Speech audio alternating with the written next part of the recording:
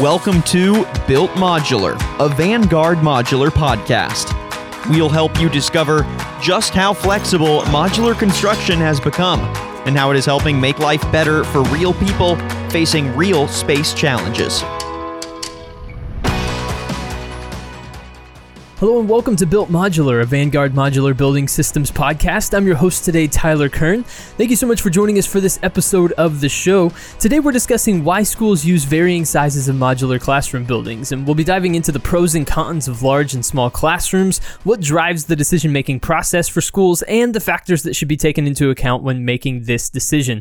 So joining me today is Jody Werner. He is the Senior Vice President of Sales at Vanguard Modular Building Systems. Jody, great to talk to you today. Good morning, Tyler. Excited to be talking to you also. Absolutely. So, Jody, as we look at modular classrooms, what is the size range that these classrooms can come in? So, what we primarily deal with at Vanguard is we deal with classrooms that can be anywhere from 700 net square feet up to 9,500 net square feet. And that's really, one classroom under a roof or 10 classrooms under a roof. You can increase the size of the classrooms, but then you're also using sprinkler systems as the buildings grow. And one of the things that we're seeing as far as a trend is concerned is because of space, people are starting to go vertical with the classrooms. So they're adding a story. Now, that's particularly interesting to me. I hadn't heard of that happening before, but is the primary difference between large and small classrooms simply the size, or are there other differences like you're mentioning, an added story, things along those lines? I think there's a lot of things that drive the size of the classroom. If you first look at the need of the school, could be a private school, could be a charter school, could be a public school, a college or university. They have different programs that they're putting in place. They have different state regulations that they have to adhere to. Very small things like a Montessori school, for example, you have to have 40 square feet per child versus 20 square feet per child for a public school. So there's a lot of things that come into play when you're talking about the size of the classroom. I mean, it also gets back to the property. How much space do they have to use on the property, and fire separation from building to building. Budgets, that certainly comes into play because we have classrooms that, let's say they cost $75 to $95 a square foot as far as our scope of work is concerned, but that doesn't take into account everything else that the school has to budget in order to put that classroom in. So when you're looking at 10 classrooms under one roof versus 6 classrooms, or let's say 2 classrooms, the larger the building, the more the cost, and budgets are important when it comes to making decisions. Sure. You mentioned some factors there that schools have to think through when it comes to making the right decision when it comes to the size of these modular classroom buildings. And so what are those primary factors? You mentioned budget, you mentioned amount of space. Are there other factors to consider, or are those kind of the primary driving factors in making this decision when it comes to size? Well, public schools, for example, they may have a requirement where it's 25 children per classroom, and they have to have a certain size requirement for the number of kids they're putting in there, the teacher they're putting in there, what they're teaching the students. It could be a lab environment, versus just a standard classroom environment like an English class. And if you have a lab environment, you're also going to have lab tables in there. So there's certain drivers that are going to increase that size of the classroom. You may have a private school, again, such as a Montessori school, where they have smaller classroom sizes, but it is a larger square foot requirement per child, and they want a larger classroom for their environment, which could be 800 to 900 square feet. So it really just depends on the school, their philosophy as far as teaching is concerned. Again, getting back to state requirements, some states may say you can put 25 kids in a 500 square foot classroom, and it comes down to budget for a public school. They're going to give you a 500 square foot classroom, but you may go to, another state and their regulation is 900 square feet per classroom, and they still have 25 children in that classroom. So getting back to, state by state, it does vary. So would it be accurate to say then that there's not a one-size-fits-all solution? It's about evaluating what your particular needs are and what your desires are for the classroom, and then, making the correct decisions from there based on those types of factors? Yeah, I would certainly say that's the case. And then you're also looking at, design requirements that we're providing to our customers or end users, prospects, we may be looking at a classroom that's 750 square feet. And, that's something that we market, and that's something that's generally accepted by most K through 12 schools. So they look at the classroom and they're looking for guidance from us at the same time, where they take a look at a 750 square foot classroom and say, geez, that size will work for us. This is great. Is there anybody else out there where we can visit a classroom that you've put in? They take a look at the classroom, understand, the size of the classroom, and sometimes that can be a driver at the same time. So when it comes to large and small classrooms, are there pros and cons to each particular size? And if so, kind of walk me through those pros and cons for both large and small classes. There are some pros and cons. And one of the pros and cons is with a smaller classroom, we can have it built and we can have it set up much quicker. If you're also talking about 25 kids in one classroom, there's very little disturbance. The teacher has control over the HVAC system. Much quieter environment. When you have a larger classroom, it takes us longer to get it built, get it installed, get it up and running. But at the same time, with the code requirements that you have to have these days, it's still a very quiet environment for the kids, because you're talking about a classroom that has, for the interior walls, in sheetrock on either side of the wall with insulation in there. So it's a very quiet environment at the same time, even though it's a larger classroom. Absolutely. So you mentioned regulation and some rules and things along those lines. Is that something that can also help be a determinant when it comes to the size of the classroom building that's going to work best? Are there code requirements and things along those lines that you also have to help, with in that guidance process? Yes and no. I mean, it's driven by each state. And there's certain states who have a requirement for a particular classroom size. So, think about a classroom that's, let's say, 700 square feet per classroom, okay? And then you look at another state that dictates that classroom has to be 900 square feet. Well, automatically, you're increasing the size of the building. You're increasing the cost of the building.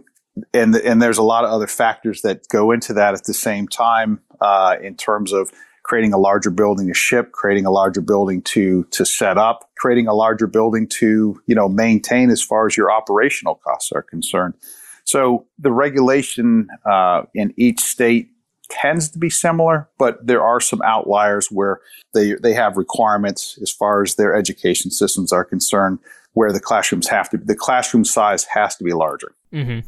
So we've seen a lot recently about teachers and about educators really rethinking what the traditional classroom should look like, right? For years and years, it was, rows of desks and students all sitting and facing a teacher who was, teaching from the front of the class. But recently, given new technology and just changes in the way we think, there's been maybe a move towards more collaborative environments and things along those lines for students. And so have those changes in thinking about what the ideal classroom setting looks like, has that had any impact on what schools expect from modular classrooms, whether it's more schools looking for larger spaces or just different things that educators are looking for in these modular buildings? Schools, organizations in general, are very slow to change. And one very small example that I can provide you with is when I first got into the business, teachers were still using chalkboards,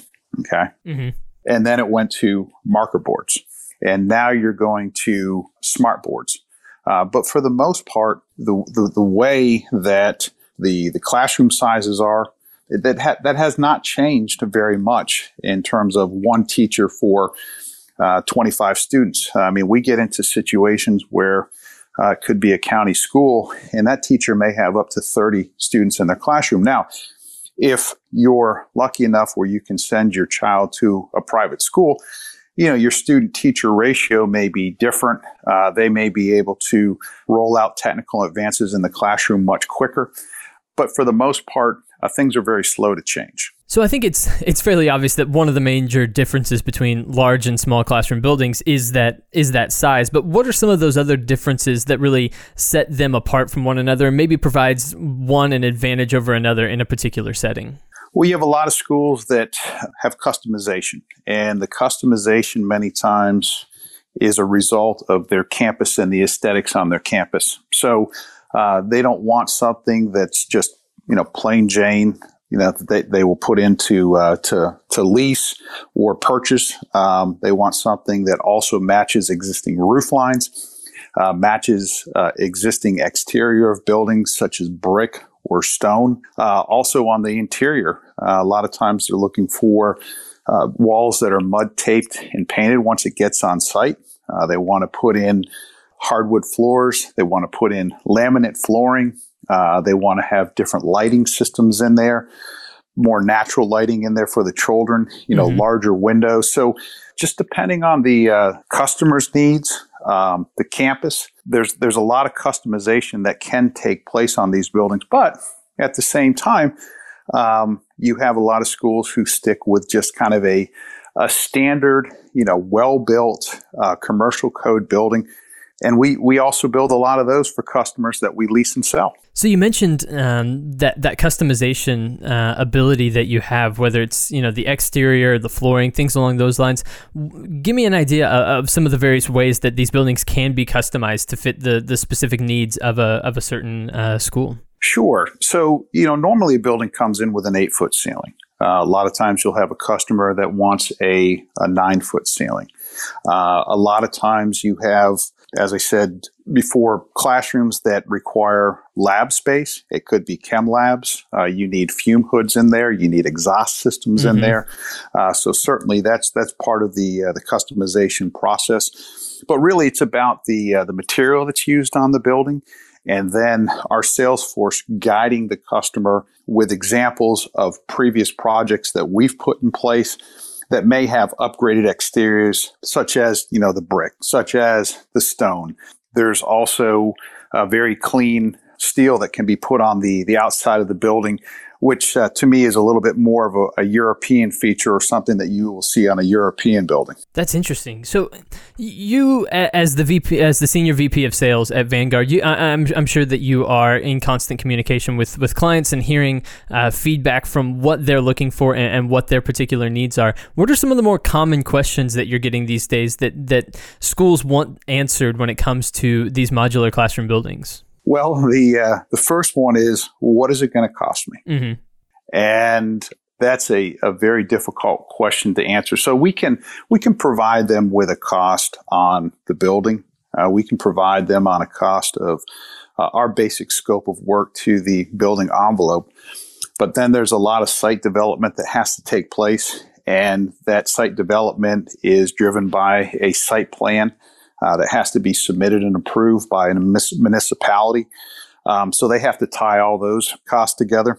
Another one is timeline. Customers want to know, how long is this process going to take? Mm-hmm. Well, if it's a classroom, typically we're telling our customers, please have the building ordered no later than March, because by the time that they get the engineered building drawings from us, and they work the plan review process and the permitting process, and the building is built, it's June or July, and schools typically open in August or September. So the guidance as far as how long it's going to take and the timeline is a big one also. So Jody, if people are listening and they want to find more information on Vanguard and the products that you provide and the different options that are available to them, where can they go to find more information? They can go to our website at www.vanguardmodular.com. We operate in almost 30 states, from Maine to Florida, Florida out to the Gulf, and then up through the Midwest, Ohio, Indiana, Kentucky. So we're basically an east of the Mississippi company, but we certainly service a lot of areas that are densely populated, especially along the East Coast. Mm-hmm. Absolutely. Well, head to vanguardmodular.com, like Jody said, for more information. Jody Werner, Senior Vice President of Sales at Vanguard Modular Building Systems. Jody, thank you so much for joining me here on the podcast today. Thank you very much, Tyler. And everybody, thank you for joining along with us here on this episode of Built Modular. We appreciate it very much. For more, make sure you go subscribe on Apple Podcasts or Spotify to stay up to date with everything going on from Vanguard and their thought leadership in this space of modular building systems. And of course, we will be back soon with more episodes of the podcast. But until then, I've been your host today, Tyler Kern. Thanks for listening.